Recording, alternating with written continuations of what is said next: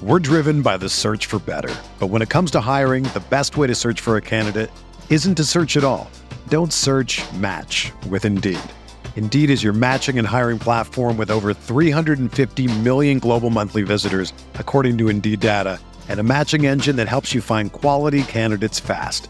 Ditch the busy work. Use Indeed for scheduling, screening, and messaging so you can connect with candidates faster. Leveraging over 140 million qualifications and preferences every day, Indeed's matching engine is constantly learning from your preferences, so the more you use Indeed, the better it gets. Join more than 3.5 million businesses worldwide that use Indeed to hire great talent fast. And listeners of this show will get a $75 sponsored job credit to get your jobs more visibility at Indeed.com/Blue Wire. Just go to Indeed.com/Blue Wire right now and support our show by saying that you heard about Indeed on this podcast. That's Indeed.com/Blue Wire. Terms and conditions apply. Need to hire? You need Indeed. This podcast episode is brought to you by Coors Light. These days, everything is go, go, go. It's nonstop hustle all the time. Work, friends, family. Expect you to be on 24/7? Well, sometimes you just need to reach for a Coors Light because it's made to chill. Coors Light is cold lagered, cold filtered, and cold packaged. It's as crisp and refreshing as the Colorado Rockies. It is literally made to chill. Coors Light is the one I choose when I need to unwind. So when you want to hit reset, reach for the beer that's made to chill. Get Coors Light in the new look delivered straight to your door with Drizzly or Instacart. Celebrate responsibly. Coors Brewing Company, Golden, Colorado.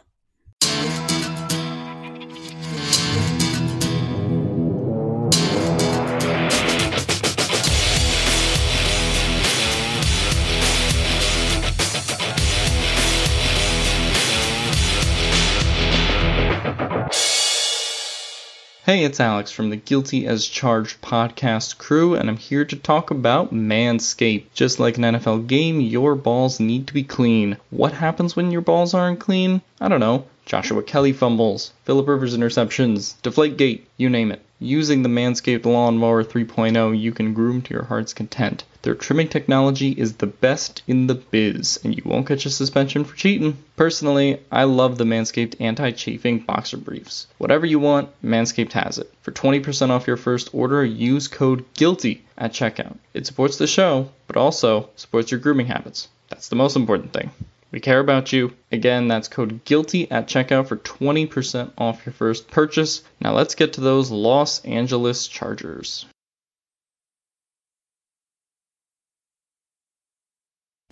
Hey guys, welcome into another episode of the Guilty as Charged podcast. Got a fun episode today for you. We are so close to free agency. I can just smell the news that is coming next week. We're recording this as of Wednesday night, which means we are under a week from the start of official free agency when teams can start signing players. So coming quick here. Before we get started tonight, got to introduce my guys, Alex and Tyler. Alex, how you doing today, man? Doing pretty good. I don't know if there's been any news today. I guess there's been a lot of franchise tags and stuff, but keep plowing forward into the offseason. And every time I mention tight end, someone brings up Kyle Pitts. So, oh man, that's an interesting conversation that is pointless because he's not going to be available at 13. Tyler, how are you doing today, dude?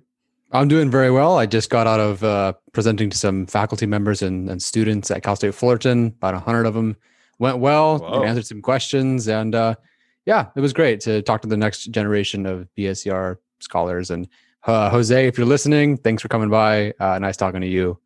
Bolt up. Nice, man. You met a fellow Chargers fan there? Yeah, he's been messaging me a little bit on Twitter just to kind of talk about the program, and then I got the chance to talk to him while we were there. Very cool, man. Very cool. Yeah, I'm good as well. Happy to be here. We got a little bit of snow here in Fresno, California, which is the first time that I've seen anything close to snow in the past 3 years since I've lived here, but doing well. So today, I think we have to start with the salary cap being finalized, right? You know, the NFL did send a memo out. It is going to be $182.5 million for all the teams. And in response, there were a lot of cuts today, a lot of franchise tag deadlines done over the past couple of days as well. I think the big two names that we wanted to talk about in terms of releases are the New York Giants releasing offensive lineman Kevin Zeitler and the Minnesota Vikings releasing Riley Reiff. We were just talking about Riley Reiff as well, and Alex and I both actually wrote articles about the Chargers potentially pursuing him last year. So, Alex, what do you think about the Chargers potentially pursuing him again this year now that he's a free agent? Well, I'm not going to be writing an article this year because last time I wrote an article, he returned to the Vikings within 30 minutes. So maybe I'll pass on that. I think he's a really good tackle. I mean, I know the age might be concerning for people. He's 32, but he's been playing like the best football of his career the last 3 or 4 years with the Vikings. And I think he would be a solid option if you want to replace Tevy. Probably pretty affordable too, right? I think you'd be able to get him on one of those 1-year type deals. I mean, the last couple of years he's kind of been playing on some 1-year deals anyway. So I think you could get him for, I don't know, 8-9 million maybe, but not that expensive compared to what people might think. I don't know what they want to do with Tevy, but I think if you bring Riley Reiff in, you can have him for a year. Maybe you sign him to a 2-year deal. And you can still grab a tackle in the draft, right? Nothing's really preventing you from doing that. So I think he's an option that's an upgrade, and also, is not someone that you have to plan around per se. I kind of think if you're paying someone 8 to 9 million, that is an obstacle to taking someone in. Well, not an obstacle to taking a tackle in the draft, but certainly not at 13. And if I'm going to stick to my guns, I'm going to stick to my guns. Like, I'm sick of Band-Aids and I want someone at 13 that's going to play tackle. If they happen to play guard, I guess fine. Do you want to go into the draft having left tackle completely barren? Probably not. So I could see them bringing back Tevy as a swing kind of guy, but he's an upgrade, sure. But I'm sick of anything that isn't a first round offensive lineman and offensive tackle at this point. They're in a good spot. They need one. It's a great money kind of situation for them to draft someone at 13. So yeah, I'm just sticking to that. I don't care who's being released at left tackle. Draft someone at left tackle. The interior guy is a different conversation. Yeah, I tend to agree there. Although, my guy right now that I'm leaning towards the Chargers drafting is Elijah Vera Tucker, and I would certainly understand them drafting him and starting him at guard. And it seems like the Vikings are kind of doing this with Ezra Cleveland, but they drafted Ezra Cleveland and they played him at guard this year, and it seems like now that they're going to kick him out to left tackle, which is where he played at college. So they could do something similar to that with Elijah Vera Tucker.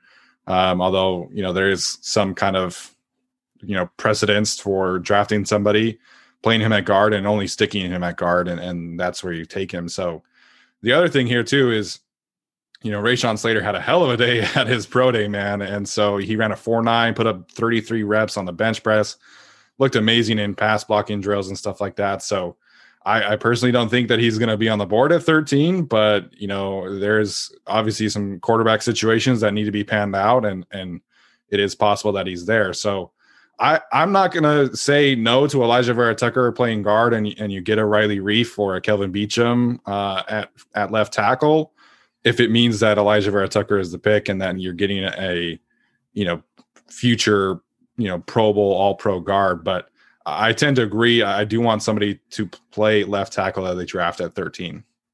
Right. I mean, I totally agree with that perception. The only thing I would say is in this market where if you might be able to get a guy on a 1-year deal, right, that might not put like all the pressure in the world on whoever you take at 13 or an offensive lineman, maybe in the second round, to start like from day one. Right. And I think that that's something that could be helpful, at least in terms of development and whatever the program is for Frank Smith and Brandon Staley, and however they want, or however fast or however slow they want to bring a guy on. So that's the only reason I think that someone like Riley Reiff or any of these other tackles that'll be available that aren't top tier could be helpful. I'm sure there are some good tackles out there who could fill in. Reiff or anyone, is there someone significant that has played both left and right that could switch to either side? With the guy that you're signing to be a backup kind of swing sort of guy, that's not heavy. Yeah, that could do swing. I think Kelvin Beachum, he's taken snaps on both sides. Okay. Let me look at. I think Reiff has just been a left tackle. Storm Norton has taken snaps on both sides. So is Trey Pipkins, right? The other one, though, here, I think that deserves mention. I think I mentioned him last time, is Matt Filer from Pittsburgh. Yeah. Because he's played left guard, right guard, and right tackle. So, presumably he would be able to play left tackle in a pinch. And then the other one really that is coming out of retirement is Kyle Long. Kyle Long has played right tackle and right guard and left guard.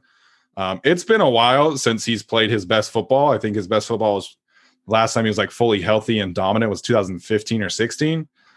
Just hasn't been a very healthy player, but he apparently is in great shape, took a year off and supposedly is healthy. There's a lot of injury risk there, but I've said from the beginning, like they're probably going to have to get a cheap starter along the offensive line. Might as well be somebody who has been one of the best guards in the league. If he's the cheap starter, I think that's okay. But, kind of depends on the rest of the market there. 2015. He was really freaking good though in 2015, okay. Man. So was, I don't know, somebody else. Somebody else that was good that year. Hey, just bringing it up because he's familiar with with some of the coaches' staff. Jay Rogers was in Chicago at the same time, so all right. But I do think the other thing to bring up here is the New York Giants releasing Kevin Zeitler. So there are a lot of good interior offensive line options. Obviously, you have Corey Linsley and Joe Thuney, who I think are going to be the market setters. I think those two will be the expensive ones. But then you've got Gabe Jackson and John Feliciano and Denzel Good and all these guys, Larry Warford coming back after opting out. So the Chargers are going to have options if they want to pursue them. Like that's just the thing is like, who are they going to pursue?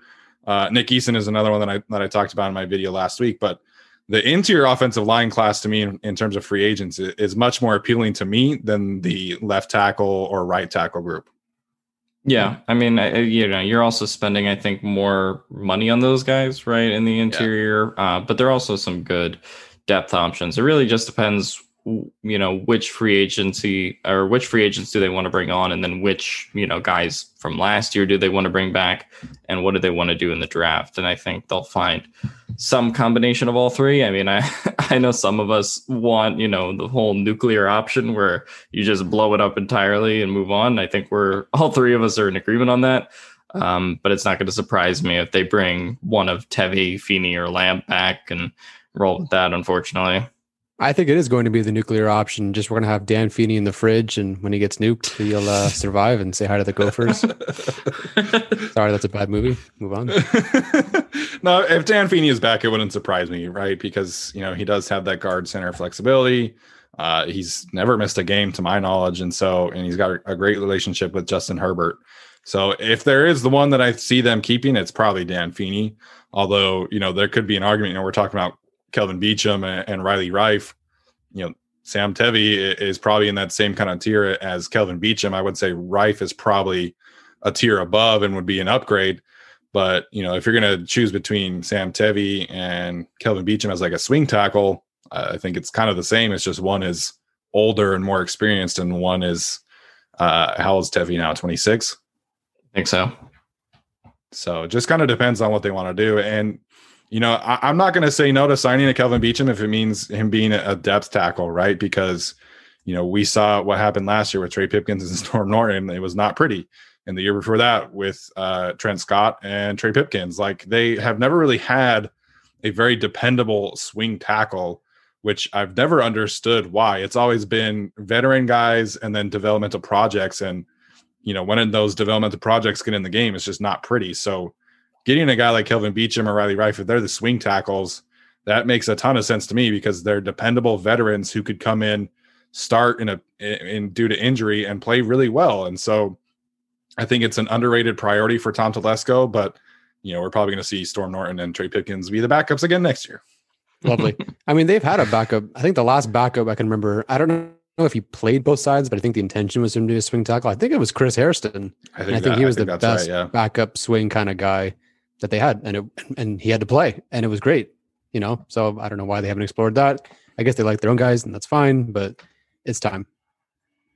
It is well past time, man. And so, like, that's the thing. Like they've got to do some upgrades, and so they have not officially cut Trey Turner yet. Last we heard, I think that was on Sunday, right? It was Friday. It was Friday when Trey Turner, the news came that they were trying to trade him or potentially cutting him. So that has not happened yet.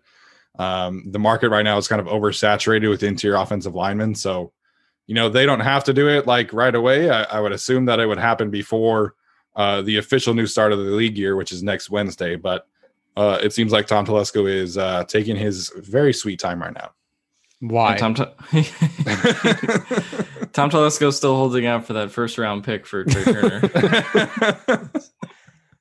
I don't know. Like, no one's going to trade for him. So just, cut him. If no one's going to trade for Kevin Zeitler, and Zeitler's been a really, really freaking good player and healthy, and was the best offensive player on the Giants, arguably last season, then no one's going to trade for Trey Turner, man. So just get it done with. I mean, didn't the Patriots just get like a 5th round pick and a 7th round pick swap for Trent Brown? Yeah. So if that's the value for someone who's like been really good, but and had some COVID and injury issues last year, what's the value for Trey Turner? Nothing, right? Yeah. I don't know. I mean, Tom Telesco takes his time, and he also, never reveals what he's doing. So that those two things, it's just like we might get 3 cuts tomorrow. We might wait till Tuesday. I think last year, I want to say he waited till like Friday the week before free agency when he did Davis and Mebane. I don't remember the exact days, but it was right before free agency started. So I imagine we're in for the same situation again. We'll know when we know. Yeah, we will. And so we're going to do, whenever the Chargers have signing some free agents or anything like that, we will be doing some live shows in the coming weeks to break things down for you guys. So make sure you are subscribed to our YouTube channel, have those notifications on, and obviously pay attention to Twitter because we are going to do some social media things. So with the cap officially being set, I did tweet this out, but I wanted to cover it here. Let me pull it up. So they have $26.6 million per over the cap. Like we did in our one episode. It's a little different with Spot Track, but people seem to trust over the cap more. I honestly don't know. So they have 26.6. If they cut Trey Turner, that takes them to 38.1. And then cutting Casey Hayward takes them to 47.9 if they do that with Trey Turner. The other options obviously are Linval Joseph and Chris Harris. But again, those two have higher dead cap hits. And I think, there's a higher chance that those two are on the team. But if they do elect to cut Linval Joseph and Chris Harris, that would take them from 26 to 42.06. And then obviously if they decide to cut 2 or 3 or 4 of them, then that would free up a really big chunk of change for the Chargers. But it just makes too much sense to cut Trey Turner, in my opinion, and Casey Hayward and be able to get close to $50 million in cap space. Yeah. Also something that's important to mention, I think it's the same on both Over the Cap and Spot Track, is that rollover cap number from last year, because I believe they had $8 million that was unused. So that money will add to whatever their current cap is. So it's 30 on Spot Track, 26 on Over the Cap. So if you do the math, it's like 34 or 38 basically is kind of where they are with that rollover cap. So it's not quite that flat 30 million-ish number. They're in a good spot. Assuming Turner is actually released, they can get 3 guys like Hill, Johnson, Lindsley for $30 million, just like they did last season with Balaga, Harris, and Joseph. And I'm all for that. Per year. It's important to point that out. So obviously, when I tweeted this out, everybody was like, well, how are they replacing Casey Hayward? And I get it, man. I love Casey Hayward. I was this close to, buying his jersey last year and ultimately ended up going with Austin Eckler. So I understand it. He's been a fantastic player for the Chargers, one of the best cornerbacks in the league over the last few years. But especially with the cornerbacks, it makes too much sense to cut them early than wait a year and see if he is just as bad as he was last year or if he was injured. The risk really isn't worth it. You got to cut him now, in my opinion, and get ahead of it. So in terms of replacing Casey Hayward, Tyler, we'll start with you here. What do you think is the best option? Are you interested in a veteran free agent, or is your primary focus on the draft if they do cut Casey Hayward? A combination of guys that they can sign that are multi-purpose sort of corners. You can take your Troy Hill and even John Johnson. I'm not saying these are outside corners, but you can move the secondary around to do what you want. Yeah. But overall, I'm looking at the Chargers' not most recent visit, but their most notable visit, and that being Asante Samuel. I think that would fit. I do think the Chargers are going to take that day 2 corner. I don't know when. But they look at both Trill Williams and not Casey Hayward. I'm losing it. Asante Samuel. There you go. Thank you. And I just think that's the route they're going to go. So while it would be cool to have this secondary be, not Rams West, Rams, where are they? Where's the stadium? Rams South. Yeah. Rams South. I'm cool with that, but I could absolutely see them exploring it in the draft, but not at 13. Yeah, I don't know. I mean, I get why people are hesitant to cut Casey Hayward just because, he's been the CB1 for, 5 or 6 years now, right? And, you don't want to cut him, I guess, but I just think the salary that they could save, you could save $9 million. And even if you didn't want to go through the draft, you can spend on a corner in free agency and probably get someone on a 1-year deal, right? Or maybe a short term, maybe a slightly long term, but like William Jackson is probably going to cost you less than that $9 million you save by cutting Casey Hayward. There are other free agent corners that aren't like, Patrick Peterson, where it's just like, oh, we're, cutting an old guy and then signing an old guy. I think there's routes they can go there.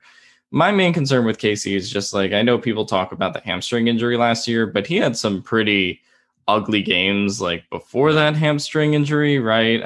Week 1 versus Cincinnati was a rough one.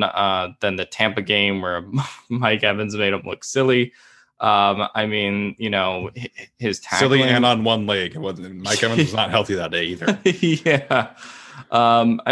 His tackling grade on PFF was actually really low compared to what it normally is. Just looking at the numbers a little bit right now. I get the hesitance about it, and the draft question and how they replace him is definitely there. But the fact that you could save $9 million and go grab a free agent, or you can go grab someone in the 2nd or 3rd round and start to develop them, or do both, really, because free agents aren't going to cost you, or the draft players that you get at corner aren't going to cost you that much money. I just think that it's probably time to replace Casey Hayward now before it's too late. The alternative is you keep Casey Hayward and then cut Chris Harris, right? That's also a possibility based on what his salary is. But to me, Chris Harris's advantage is that he can more comfortably play in the slot. And I think he could probably, slide in an outside corner whenever he needs to. And he was injured last year, but I just think his role is a little bit more well-defined, I guess, versus like Casey is just, do you really just want to throw him out at CB1 next year or I guess CB2 after Mike Davis? And, I just don't see how you could do that after the year he had. I know they might be banking on it was an injury, but he had a bad stretch of games before that injury against Denver. So I think it's just better to cut him now before it's too late, I guess. The one thing that could change this specifically towards Casey Hayward is if Michael Davis is not on the team, right? So yeah, in that situation, then obviously you have to keep Casey Hayward. But, the one thing that I keep trying to bring up with people is that if you watch the Rams on tape last year, their corners and their safeties all moved around. Troy Hill has, if you look at his profile on Pro Football Focus, he's got reps at safety. He's got reps at free safety. He's got reps at outside corner.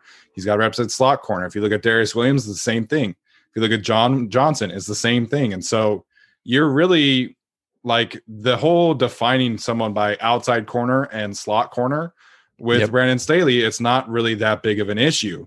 And it's the same kind of thing, like the kind of players that they're interested in, right? Trill Williams and Asante Samuel, both are guys who can take slot and outside reps. And so, that's the thing for me is like, you don't really need a defined outside corner. You can take one, obviously, if you have Michael Davis, but you don't need a traditional outside corner opposite him because you can put Chris Harris out there on occasion. You can put, if you sign Troy Hill, who apparently is super cheap according to Spot Track, only 2 years, $12 million is his market value.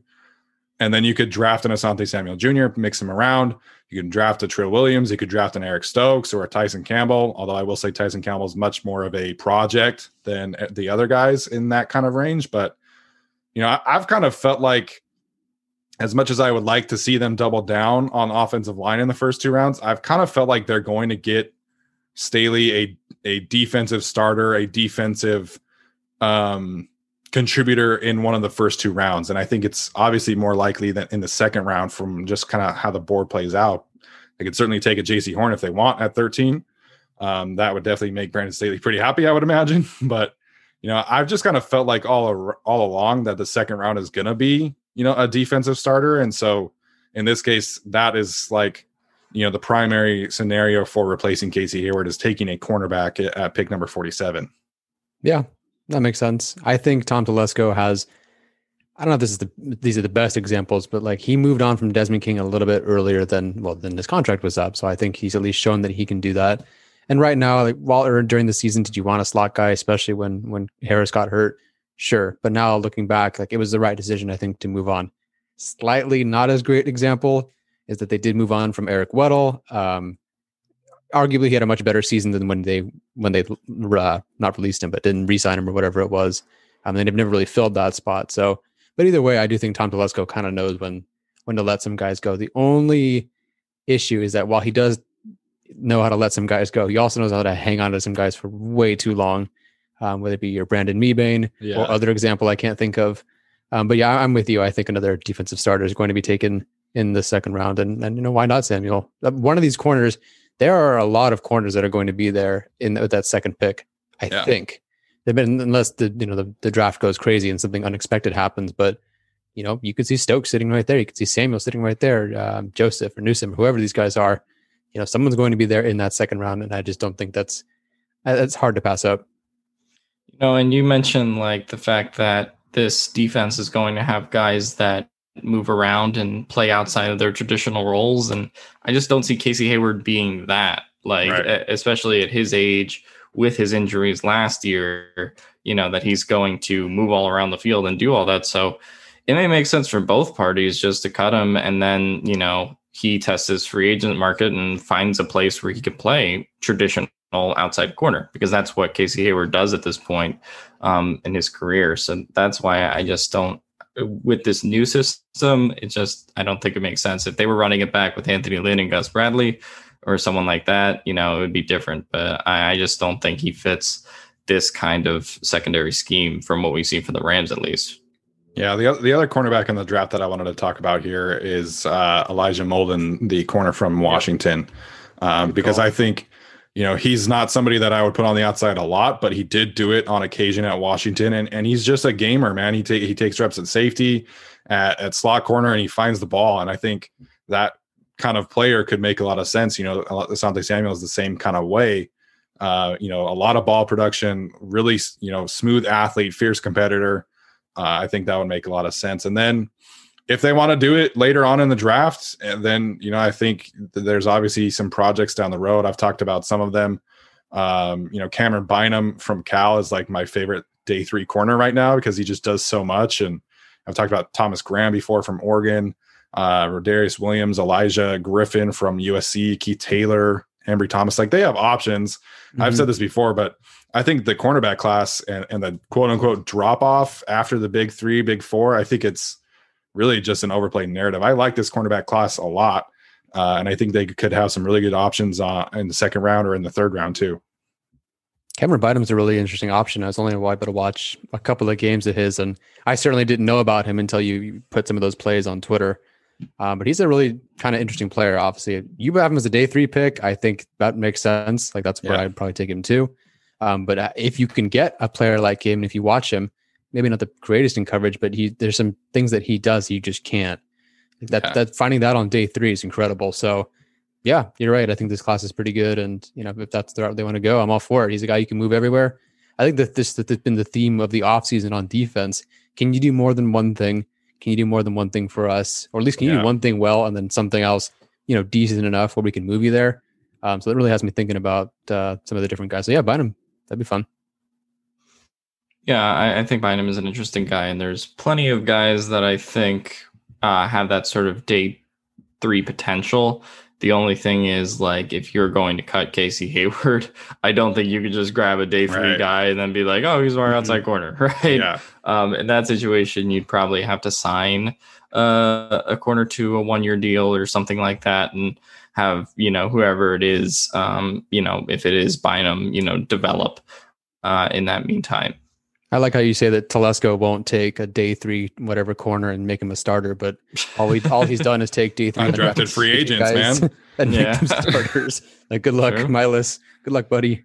Yeah, so that'll be interesting. And I will say the last thing, kind of wrapping this conversation up, the Chargers coaching staff has talked about Chris Harris at every single turn.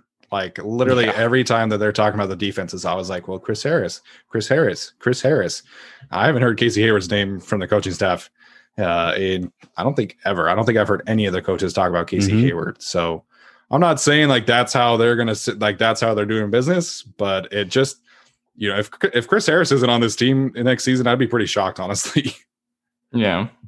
I think there's definitely financial implications to get from him, but if you're cutting Casey Hayward, then like you kind of have to keep Chris Harris because you can't just walk into this room with just Michael Davis and 2 rookies, or Michael Davis and a rookie and a free agent. Like, I think that just would be concerning. So it would be good to have someone who at least was here last year and kind of knows, even though it's a new system, knows how to play with some of these guys. I'm not saying that Chris Harris is a bum by any means, but if Staley keeps Harris around, let's say he prioritizes Harris over Hayward, and I could see why, are we concerned that he's a guy who's going to hang on to his guys a little bit too much? Like, is this actually the right move for the Chargers? Like, we think it's going to happen. Staley would probably make it work, and I think it could work. But is this the right move? And then should we be concerned moving forward? Because I'm keeping Harris. Why? Because I know him. I know him more. Like, is that it makes sense for like Johnson, Hill, Floyd to come over, but does that make sense for Harris? I mean, Harris only has 1 year left on that 2 year he signed, right? So I mean, I don't know if he'll be around too much longer, right? And it's always just going to be based on really what he has left in the tank, right? If Harris has another year where he's injured, or I don't think Staley and Telesco are going to be running to re-sign him necessarily. So I think I think the real advantage with Harris over Hayward is just that more recently he's played both slot and outside corner, right? And I think that is a little bit, even though he's older, that still is that Staley versatility he wants. Yeah, I've said this a couple of times, but Brandon Staley and Tom Telesco and everybody, they've talked about, don't think too much into like the 3-4-4-3 kind of thing. But the secondary is going to look very different because the secondary concepts are very different. They're shifting from a cover 3 to, having a 2 high safety kind of system where they move players around all the time. And so the secondary is the focus in terms of getting guys that fit what Brandon Staley has for his vision. And so could Casey Hayward and Chris Harris fit in that vision and be around here for the next couple of years? Like, sure. But it just seems more likely that, they go out and get, a Troy Hill or a similar kind of free agent corner, maybe John Johnson. That would be amazing. I think Tyler and I are both, all in favor on that. And then you draft a guy. And so it would have been really nice if they had been proactive about the secondary and drafted a cornerback in the last couple of years. But, Tom Telesco has to kind of make this bed and figure out a way to, make over the secondary on the fly because, they're changing schemes and the depth isn't all that great and the starters are not all that great either. So it's very different this year. It was very important in the draft last year. We had to take Joshua Kelly over Troy Pride. It was not debatable. Oh man, we'll never get over that one, but it's okay. Joshua Kelly, I think he's got a great smile. I can't. And so obviously the other big news from this week has been that the Chargers are not going to franchise tag Hunter Henry. I've kind of felt like all along that a long-term deal is going to get worked out.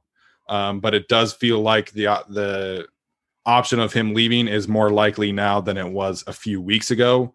So we're going to talk, obviously we've talked about why they should re-sign him. Just quickly, Alex, do you feel like it's likely that Hunter Henry is signing elsewhere? And then we'll talk about how to replace him after that. I don't know if I would say it's likely. I'd say it's likelier, like you said, than it was 3 weeks ago or like a month ago.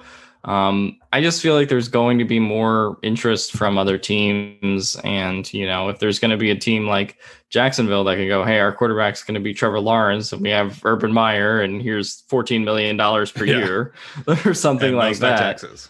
Yeah. And no state taxes in Florida, compared to California. So, in that case, I think that, maybe he would go there or, he obviously loves Bill Belichick, but what's the Patriots quarterback situation, right? That's been, no one knows really what they're going to do at quarterback yet. I think that, the options that we were talking about like a month ago, like I keep saying, we were trying to talk ourselves into Gerald Everett and all those guys, but now it's like, okay, you have Zach Ertz who's going to get cut. You have Kyle Rudolph who already got cut. You have Jonnu Smith, who's going to be available, right? Like suddenly, I think the free agent market, if you want to go in that direction, looks a lot better if you want to replace Hunter Henry. And those guys are probably going to be relatively cheaper than Hunter Henry. So that's a way to go. I don't know. I would put it at like 60-40 that he resigns with the Chargers, probably.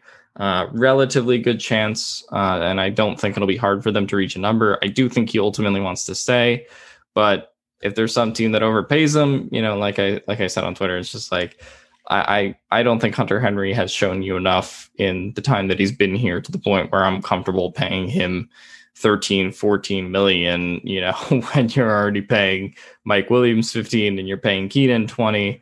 I just don't know if he's quite versatile enough in that way. Tyler, what are your thoughts on this one?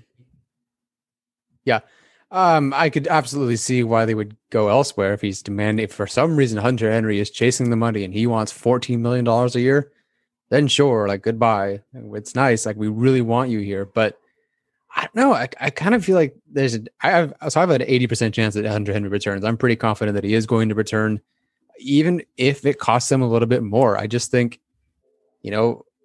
I can't strip the coaching staff away from Justin Herbert. Justin Herbert has no relationship with any skill position player except for Keenan Allen and Hunter Henry. And sure, Austin Eckler's a better player than Hunter Henry, but they don't really have like a on-field relationship just yet. Yeah. He doesn't have that relationship with Mike Williams. He doesn't have a relationship with his entire coaching staff, or probably the entire offensive line that's going to be in front of him this season. So to strip him of Hunter Henry in an important part of his career, especially when Mike Williams is going to be gone anyway, I think that would be a really bad move by the organization. Now, can they replace him and give him a guy moving forward that's just going to be his tight end for more than, the next couple of years? Sure, maybe. But I don't know. I can't see, other than Henry just demanding so much money or just not wanting to return. If he doesn't want to be back, he doesn't want to be back. But I don't envision him moving on, even with cheaper options out there, even with Ertz there, even with Smith there. I just think that would not be in Herbert's best interest, more than just a tight end.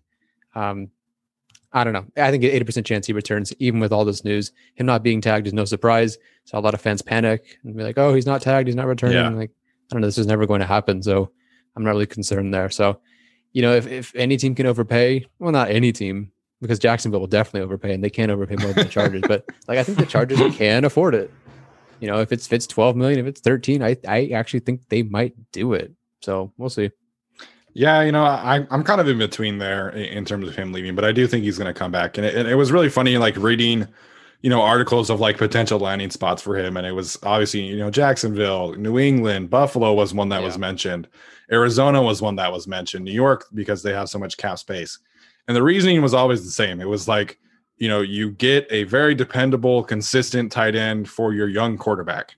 And it's like, well, gee, like the Chargers kind of need that too. And so, to me, it just doesn't make sense, like Tyler was saying, to let him walk. I think it makes more sense, barring Jacksonville offering him $14 million.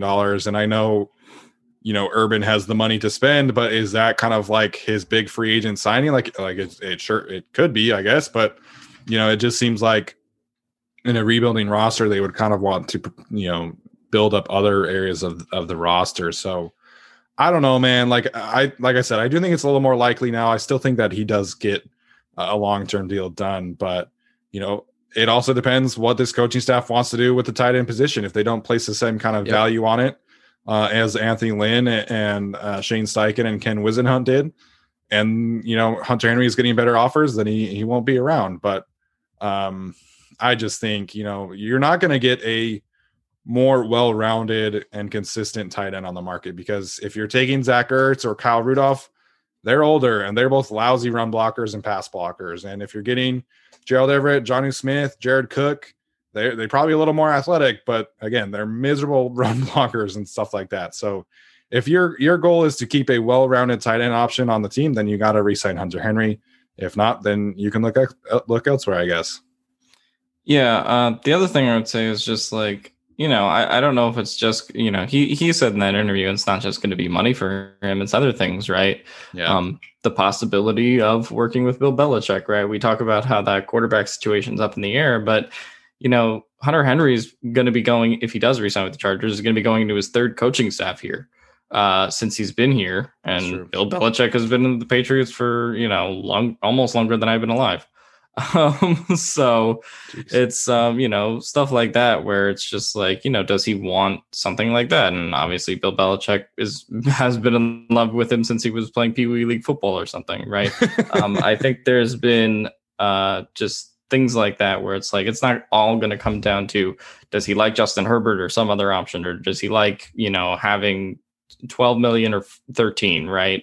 I don't think it's all going to come down to that. It's just going to be what's his best situation and stuff like that. I think they obviously want to try to re-sign him. And like I said, my preference would be going with Hunter Henry over Zach Ertz or any of those other options for sure. Do I think there's a dramatic difference between those guys? I don't know about that. But personally, I definitely think the preference should be re-signing him. Well, I think he could go for the stability of a franchise like the Patriots. I think, if it's for a quarterback, sure, you would rather go to the Patriots than probably the Chargers, honestly. Well, I don't know. Like, the Patriots are a more stable organization. You're probably going to keep that staff together generally for a while. Just not the quarterback. Just not the quarterback. But Henry will have stability with Herbert. And I think that's kind of your best case scenario. Like, yeah, he had two different coaching staffs, but he had Rivers. And, now he's going to have Herbert moving forward. So I think that's enough for him. And that's a great way to get a second contract anyway. Like, you're pretty much guaranteed that this quarterback is going to target you all the time. And so you're not second contract, your third contract. I think you're more guaranteed to get one. The other thing I want to remind fans of is that Donald Parham had 10 catches, guys. Please stop saying he's a actual. I get it. Is there a 2022 chance for him? Maybe. Is there a chance that he has actually 30 catch season? Sure. Guys, he had 10 catches, right? And Steven Anderson had a blocked punt and a blocked field goal. No, I don't want that either. So I stop bringing up those options. I'd honestly rather take Brevin Jordan in the second than rely on Parham and Anderson. Yeah, that's the thing about replacing him, right? That we were going to talk about too is, Donald Parham is not a tight end one. I saw a bunch of, fantasy football analysts were like, Donald Parham season. And it's like, okay, guys, like he's a great developmental tight end to have, very similar to like a Ladarius Green, but he's not a tight end one. He's not there as a blocker, and he's not there just in general as a football player. Yeah. And sure, like 100%, he probably will have more than 10 catches next year. But I'm not ready to do that, make him this unquestioned tight end one, unless you're getting, an upgrade at wide receiver 3, like big enough to, kind of take the vacated targets. But, for me, like the best approach in replacing Hunter Henry is very similar to what we were just talking about with the cornerback class, is that you sign a cheap veteran, Kyle Rudolph or Jared Cook. I know some people weren't super thrilled about that. But you take a 1-2 year deal on one of those guys, and then you draft somebody, in the third or fourth rounds. A Tommy Tremble makes a lot of sense, or a Kenny Yeboah, somebody that has right now at least a well-rounded skill set and that has potential. So, like in theory, you take Tommy Tremble, and there's your blocking tight end, and then you have Donald Parham, and there's your developmental guy, and then you have Kyle Rudolph or Jared Cook as the veteran guy who gives you, 500 yards next season. And then you kind of go forward with that group in the next couple of years. Yeah. I mean, I think you can basically if you keep Hunter Henry here, right, then what are Parham and Anderson going to do? I don't know. Like Virgil Green's probably not going to be back, so you probably promote them to tight end 2 and tight end 3, right, in whatever order you want to put them in, or maybe they draft a tight end and sort of bring in another guy in there. But I think you just kind of do it that way, right? If you go for another tight end after, say, passing on Hunter Henry, then, you also can just give those same guys a promotion, right? And I don't think a promotion to tight end 2 or tight end 3 is insignificant because, it's more snaps. You're getting more experience in that offense. And I just think you get, right, if he goes from a 10 catch to a 30 catch season, or something like that as a tight end 2, that would be huge. So, I definitely see why fans like Donald Parham and Steven Anderson a lot. But also, I don't think there's really a route, barring Hunter Henry getting injured again, to them playing tight end 1 next year. Yeah, no, like Donald Parham, I think, like I said, a really good developmental option, but he's not ready for that kind of role. He was in the XFL last season, for God's sake. I'm not trying to diss on the XFL, but he was there. Same with Storm Norton. They're not ready. They need more time to develop, and so.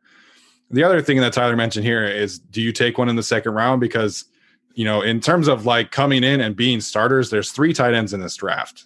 There's obviously Kyle Pitts, who's not going to be there at 13. It's just not happening. So get that out of your heads right now. And then the second round, maybe you get a Pat Freiermuth, although he's been kind of gaining some buzz recently. And then Brevin Jordan from Miami. I think Brevin Jordan, in terms of replacing a well-rounded tight end, I think Brevin Jordan is a very well-rounded tight end. He's a really good blocker, really good athlete, really good route runner.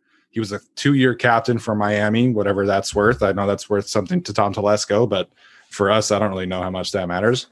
But can you afford to do that? Can you afford to pass on a corner, an edge rusher, a second offensive lineman to take that tight end?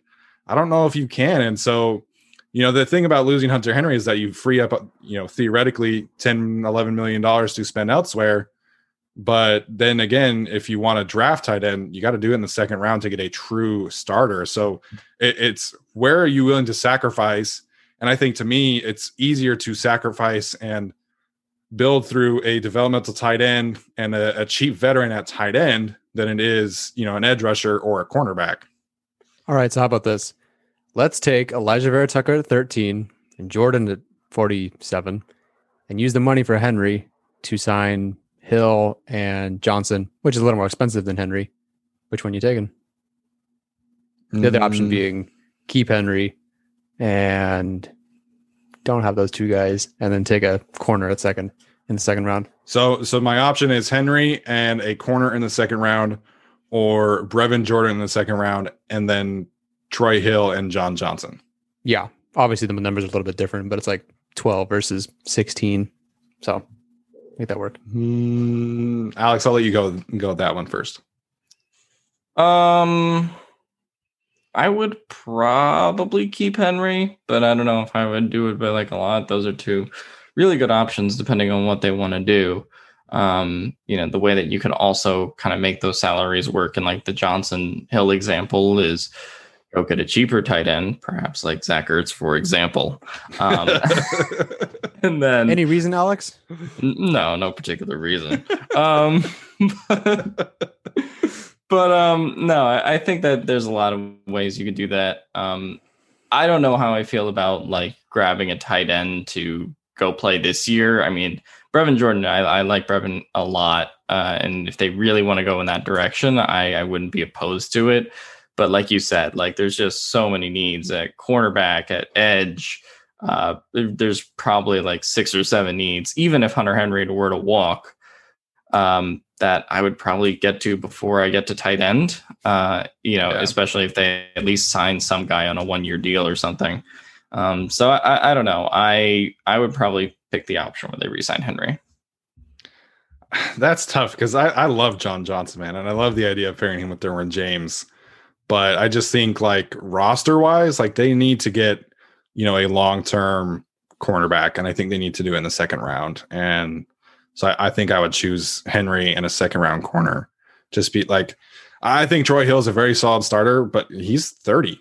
And, John Johnson, I think, while he can play some in the slot and do a lot of things over the middle, I do think that they need to put a premium on replacing an outside corner, somebody that takes the majority of the snaps at outside corner, at least in the second round in the draft.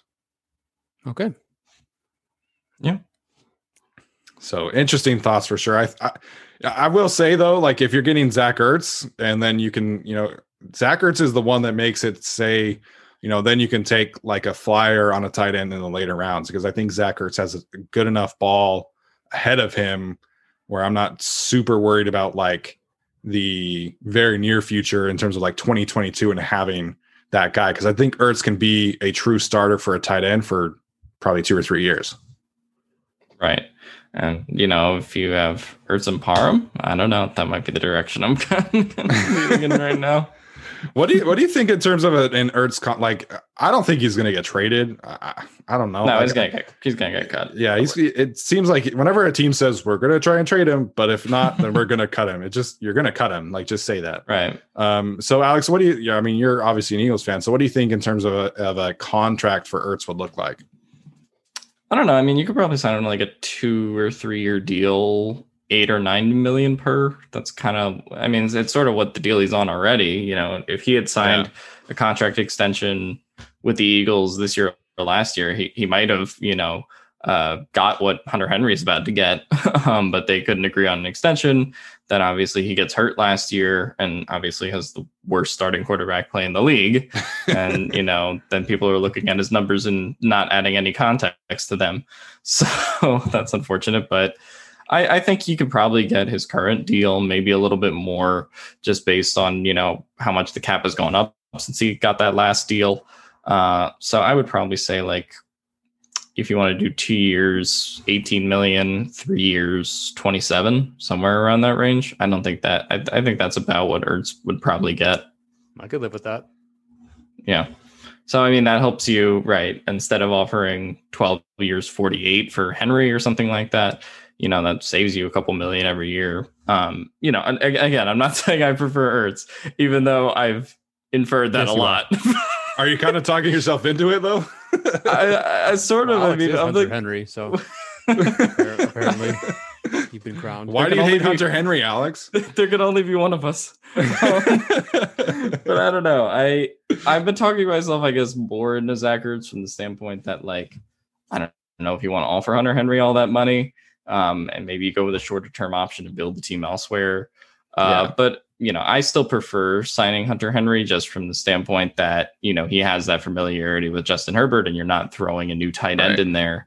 But, for me, the second the offer gets too big or he really says, hey, I want to go to New England and be butt buddies with Bill Belichick, then I think that's the point where, you pull the plug and you look at your other options. Yeah, it's going to be interesting to see really how Hunter Henry's market does pan out, because once Zach Ertz is released, you've got Ertz, you got Rudolph, you got Jonnu Smith, Gerald Everett, and Hunter Henry, obviously all atop the tight end market. And I think Mark Andrews is due for an extension here pretty quick as well. So it's going to be really interesting to see what he gets out there on the open market. I still kind of would think that like a 4-year, $45 million deal would seem fair for both sides.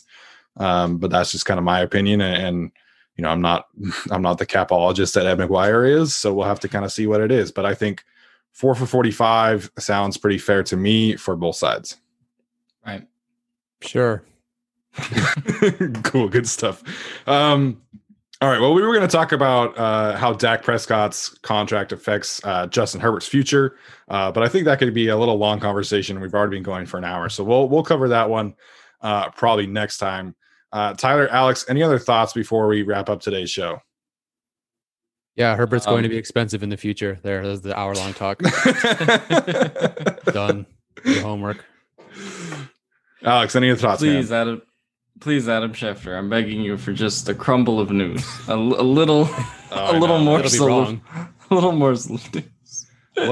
of news. Tom Telesco, please watch. We're gonna release this episode tomorrow morning, and then like at 9 a.m. it's gonna be Chargers release Trey Turner. Like that's Chargers just our Aaron Donald.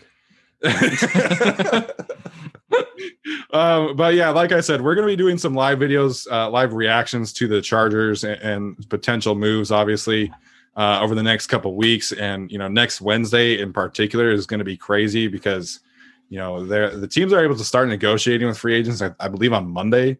And then Wednesday, they're able to, sign on the dotted line. So Wednesday is going to be pretty crazy. And so make sure and stay tuned for that. Subscribe to our YouTube channel and set those notifications. All right, guys, that'll do it for us. Thank you so much for tuning in. Leave us a review if you please feel so inclined, and we will see you next time.